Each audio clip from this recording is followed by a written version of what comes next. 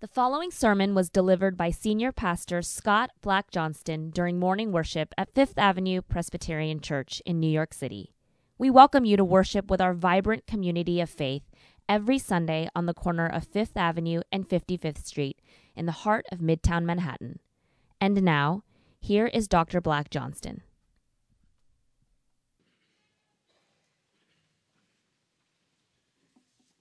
Let us pray. Holy God, author of truth, may the words of my mouth and the meditations of all our hearts be acceptable in your sight. This we pray in the name of Jesus Christ, our rock and our Redeemer. Amen. This fall here at Fifth Avenue Church, we have been studying the human heart. We focused on a core truth. We are shaped by the things we love. The things we love guide our steps. The things we love write our to-do lists. The things we love set our ethical compasses. When we make decisions, big decisions, small decisions, good decisions, bad decisions, we make them based on our heart's deepest desires. You are what you love. Recognizing this, we have been taking a close look at the things we really deep down love. We've asked, what's healthy in here and what's not? Along the way, we've sought to rid ourselves of toxic loves, and we've asked, are there better loves, higher loves, loves capable of grounding us in this life? We've talked about love for God, love for self, love for neighbor. We've talked about what it means to love Jesus and to love justice and to love mercy. Today, in the final sermon in this series, our attention turns to the good.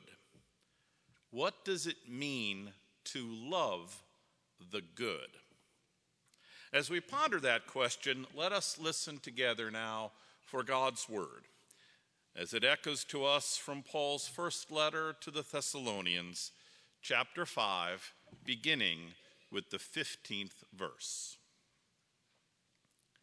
See that none of you repays evil for evil. Seek to do good to one another and to all. Rejoice always. Pray without ceasing. Give thanks in all circumstances, for this is the will of God in Christ Jesus for you. Do not quench the Spirit. Do not despise the words of prophets, but test everything. Hold fast to what is good. Abstain from every form of evil. This is the word of God for you, the people of God. Thanks be to God.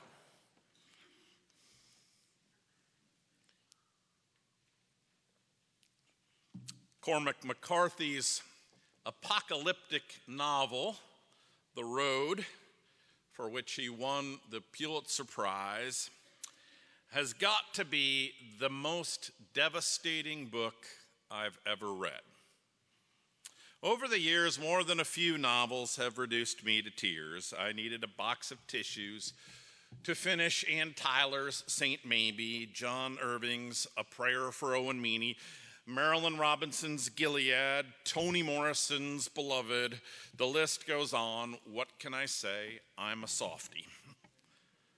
But The Road wins the prize. It hit me in an especially vulnerable place.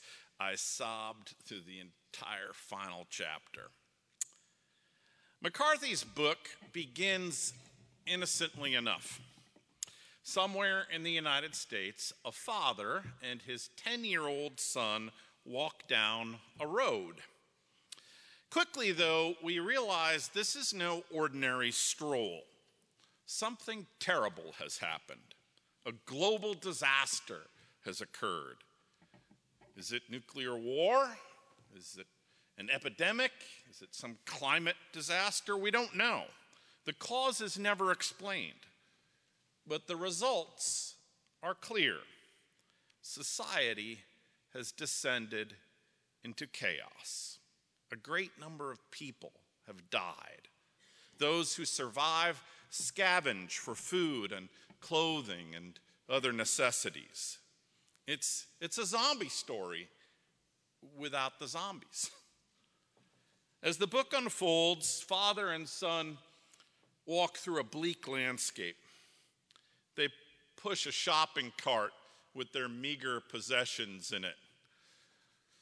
A few cans of food, a couple of blankets, a pistol with 2 bullets in it.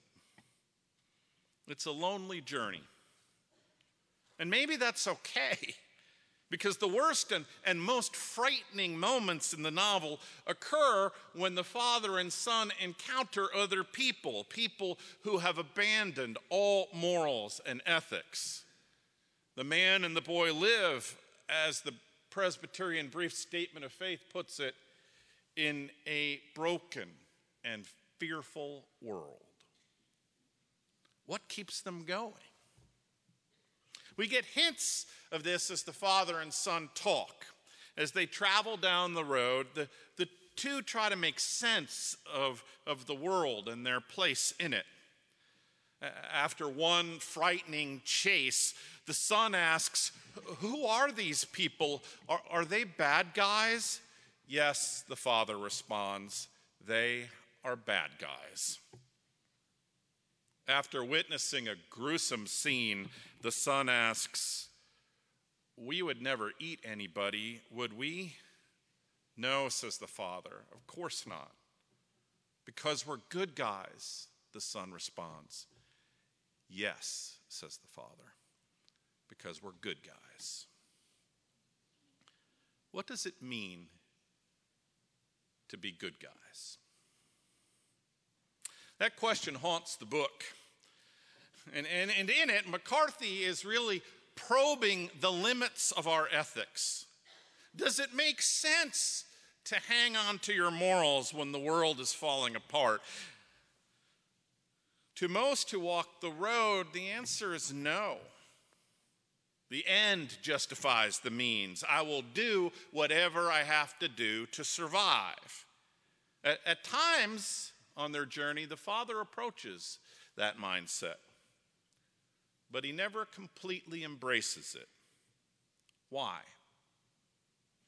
Because he travels with his beloved boy.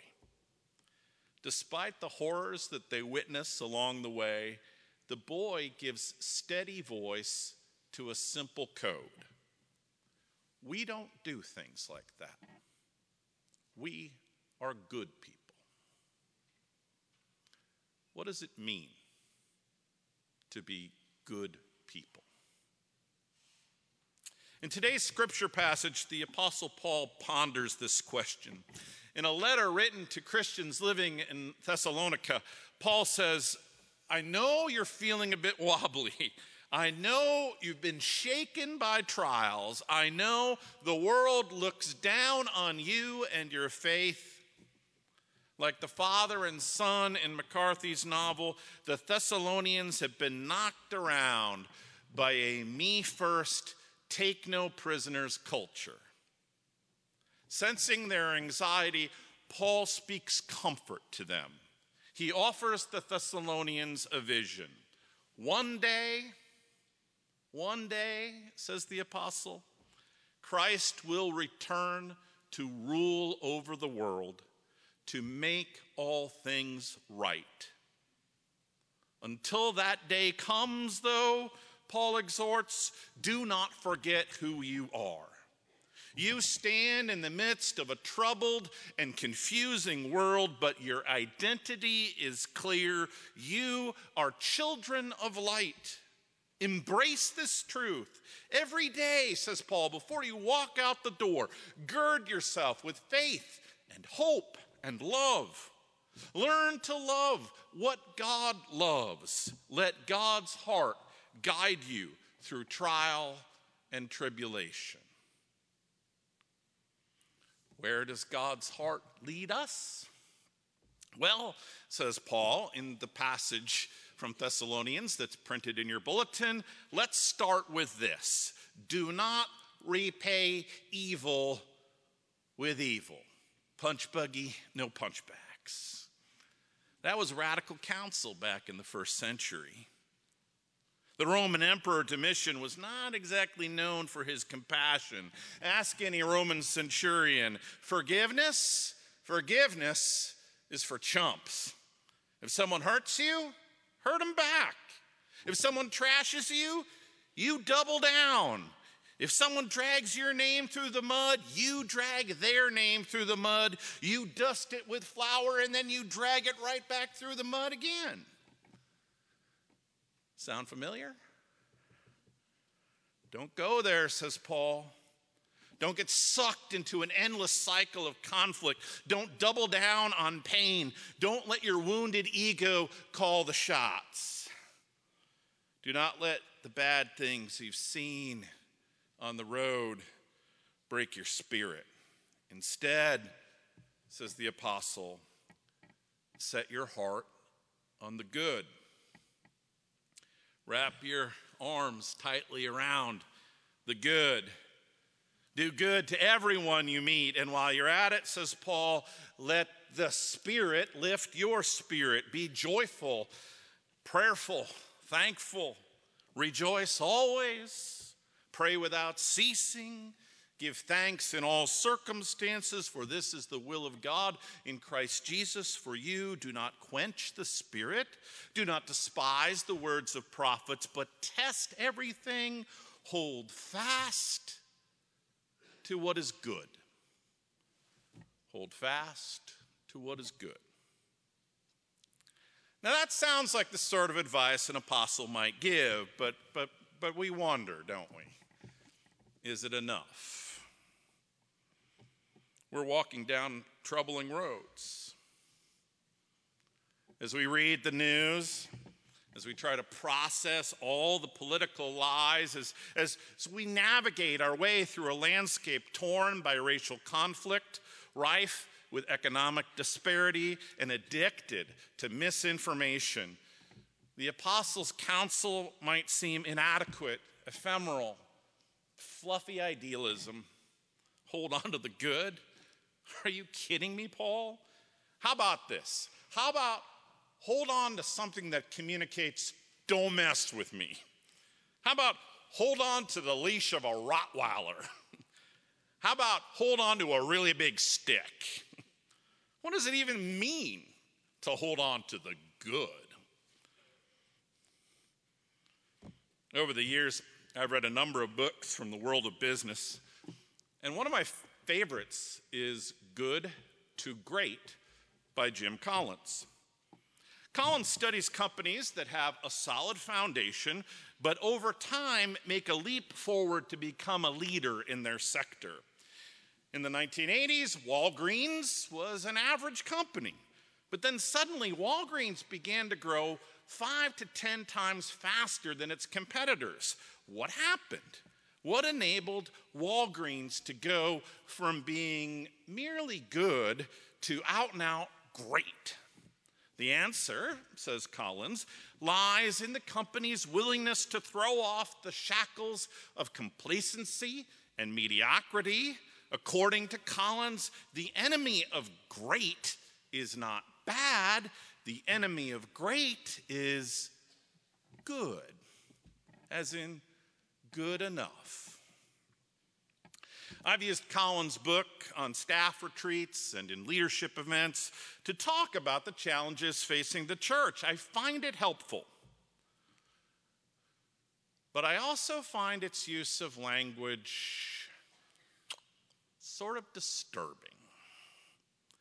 When did we start treating the word good as if it were synonymous with okay, with a middling performance? When did good become a 3 on a scale of 1 to 5? When did good become mediocre? How you're doing? I'm good. When did good become synonymous with so-so? I fear we've made a category mistake in this country. Let me put it this way. Do great and good measure the same things? Do great and good measure the same things? Last year, a crisis swept through Willow Creek Community Church in Chicago. Bill Hybels, an influential pastor who built that congregation from 0 to 25,000 weekly Sunday worshipers, was forced to step down. He left his post as pastor in the wake of accusations of misconduct from women on the church's staff and from women who were parishioners. A number of other pastors were forced out too. The entire board of elders, the governing body of the church, resigned. What happened? Well, some pin the blame squarely on Hybels. And maybe that's where it belongs. But others see Hybels as a symptom of a deeper problem. What sort of problem? After all, Willow Creek was blowing and going and growing. People filled the sanctuary. The numbers were fantastic. And yet, in the aftermath of the scandal, both staff and officers reported that they felt exhausted and unfulfilled. We've been running a lot of people through this church, said one elder. Our numbers are really good, but we don't seem to be growing in faith. I don't feel any closer to God. Things at Willow Creek were great, but they weren't good. Do you know places like that? The world is quick to applaud the great. It encourages us to chase after the great. And I suppose that makes sense. Greatness is something that you can measure. Great is better than average. Great is a sizable jump in profits. Great is a number. Great is quantifiable. Good, on the other hand, good is not a number. Good is a judgment. It's a moral conclusion. It is, says the Apostle Paul, a commitment to do what God calls us to do. Now, at the end of the day, I still like Jim Collins' book. Churches can learn from well-run businesses. They can learn a lot. But still, I hope you're not surprised when I say this exchange of ideas ought to run both ways. Businesses have something to learn from moral communities. They have something to learn from the Thessalonians. What? Well, let's start with this. Sometimes things are great, but not so good. When vulnerable people are treated with disdain, when a manufacturing plant leaves a town in the middle of the night seeking cheaper labor, when refugees are disparaged for seeking better lives, when the fabric of community is sacrificed in the pursuit of bigger and better numbers, the good stands in judgment over the great. You can hit your goal and lose your soul. The Apostle Paul gets this. He worries about the pressures on the church in Thessalonica, and so he reaches out. He starts knitting hats for them and printed with the words, "Make Thessalonica good again." Smack in the middle of Roman civilization, with all its cultural advancements and all its debauched violence, Paul knows the great needs to be tempered by the good, needs to be guided by the good. Someone has to stand up for the sacred and the true. Paul writes to the Thessalonians, he says, implores them, hold on. And it's that plea, it's the apostles' plea that takes me back to the father and the son walking down Cormac McCarthy's dystopian road. As you read their story, as you work your way through that book, slowly, and this is the genius of it, slowly it dawns on you, the most awful possibility facing these two travelers is not that they will die. Countless people have already died in that world. The most heartbreaking outcome would be if the world smashed their moral compass. This is the tension that kept me turning the pages. Would the father and son lose their capacity for compassion? What does it mean to hold on to the good? There are a lot of ways, I guess, to answer that question. But I think our activity here in worship this morning is one. Today is Pledge Sunday. Today we will commit ourselves to supporting the work of this church throughout the coming year in 2020. Now, ultimately, today is not really about supporting a budget. Oh, we have a budget. Don't worry. It funds our ministries. It's careful and thoughtful and faithful. Our budget exists because of your generous gifts. But today is about something deeper than budget. It's about what we want to hold on to in life. Now, I don't know how you decide what you're going to give to the church every year. I do hope that you give to the church every year. And I have to say this because I got a little depressed last week when I read a study by Notre Dame sociologist Christian Smith, who reports that 20% of people who regularly attend Christian churches give nothing. They give nothing to their church, and they give nothing to any other charity. 20%.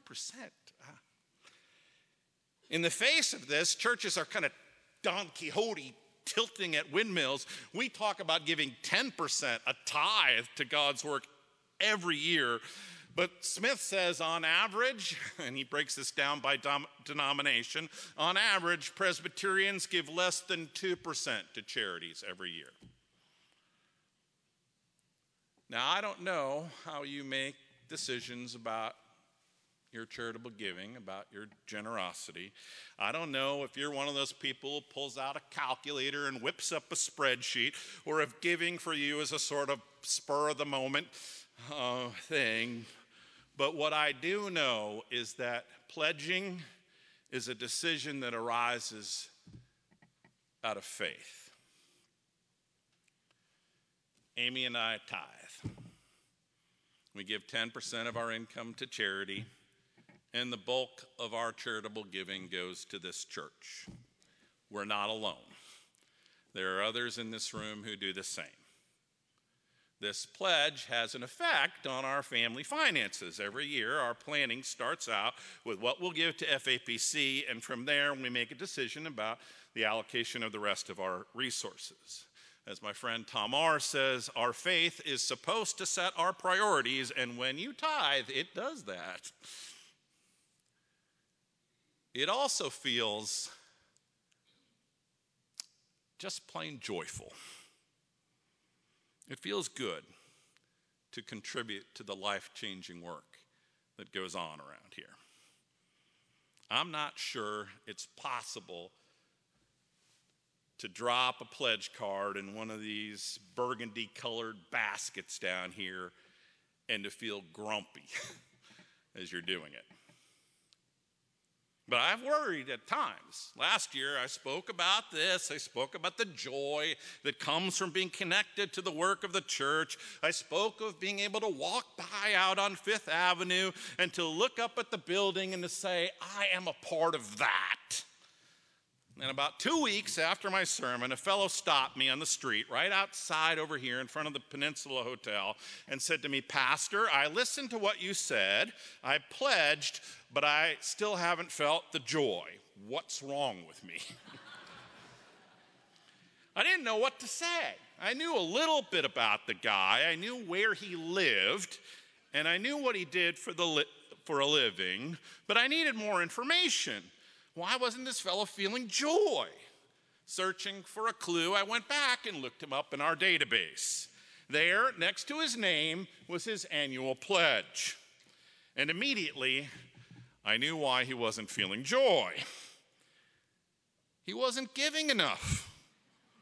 His pledge wouldn't put the smallest of dents in his finances. It wouldn't make him change one priority. It wouldn't make him miss a weekly latte at Starbucks. Of course he wasn't feeling joy. The poor man wasn't giving enough to feel anything. I know this. I know this because I witnessed the opposite all the time here in the halls of this church. I see people here with very different financial profiles and bank account balances who make commitments to this church that they can feel. And you know what? I can tell who those people are without looking at the database. They're the ones walking around this place with a sense of ownership, with those silly grins on their face, with a sense of sacred pride. They're the ones who'll tell you that while this world is a mess, that's no excuse for sticking your charitable head in the sand. I know who you are. You're the ones who are determined, amidst all the craziness and nastiness, to wrap your arms around a holy alternative, to hold on to the good. Pledging does this. It changes your perspective. It invites you. It encourages you to say, I'm a part of the lives that are being changed downstairs in the Skinner shelter. I'm a part of Sunday school children right now learning that they are beloved of God. I'm a part of the work of missionaries in Madagascar and the Philippines. I'm a part of an AIDS orphanage in Lesotho. I'm a part of a hand being held in a hospital in Queens. I'm a part of talented musicians singing the faith with power and beauty. I'm a part of a women's shelter out in Brooklyn getting new flowers in their flower beds. I'm a part of Meals on Heels delivering a supper to the Upper East Side. I'm a part of a Pakistani refugee in Philadelphia getting to go to college. I'm a part of a heartbroken couple being comforted upstairs in one of our pastor's offices. I'm a part of a mission trip attendee speaking with empathy about refugees. I'm a part of social worker John Sheehan handing a family of 4 winter jackets and 2 backpacks full of school supplies. It's impossible for me to run down that list and not feel proud of you, grateful for you, joy over what we are about here. My friends, everyone in this room is walking down a challenging road. There's acrimony in the air out there. The most natural thing to do would be to turn away. But you are here. You are here because one way or another, you have heard the apostles' cry floating on the wind. And you've screwed your courage to the wall for the living of these days. You've decided, as you walk down the road, to hold on to the good. Bless you for this commitment. I wish all of you a happy Thanksgiving, and I give thanks to God for your generous, generous hearts. Go out into this Thanksgiving week with the words of the Apostle Paul ringing in your ears. Do not repay evil for evil. Always seek to do good to one another and to all. Rejoice always. Pray without ceasing. Give thanks in all circumstances, for this is the will of God in Christ Jesus for you. Do not quench the Spirit. Do not despise the words of prophets, but test everything. Hold fast to what is good. Amen. Happy Thanksgiving.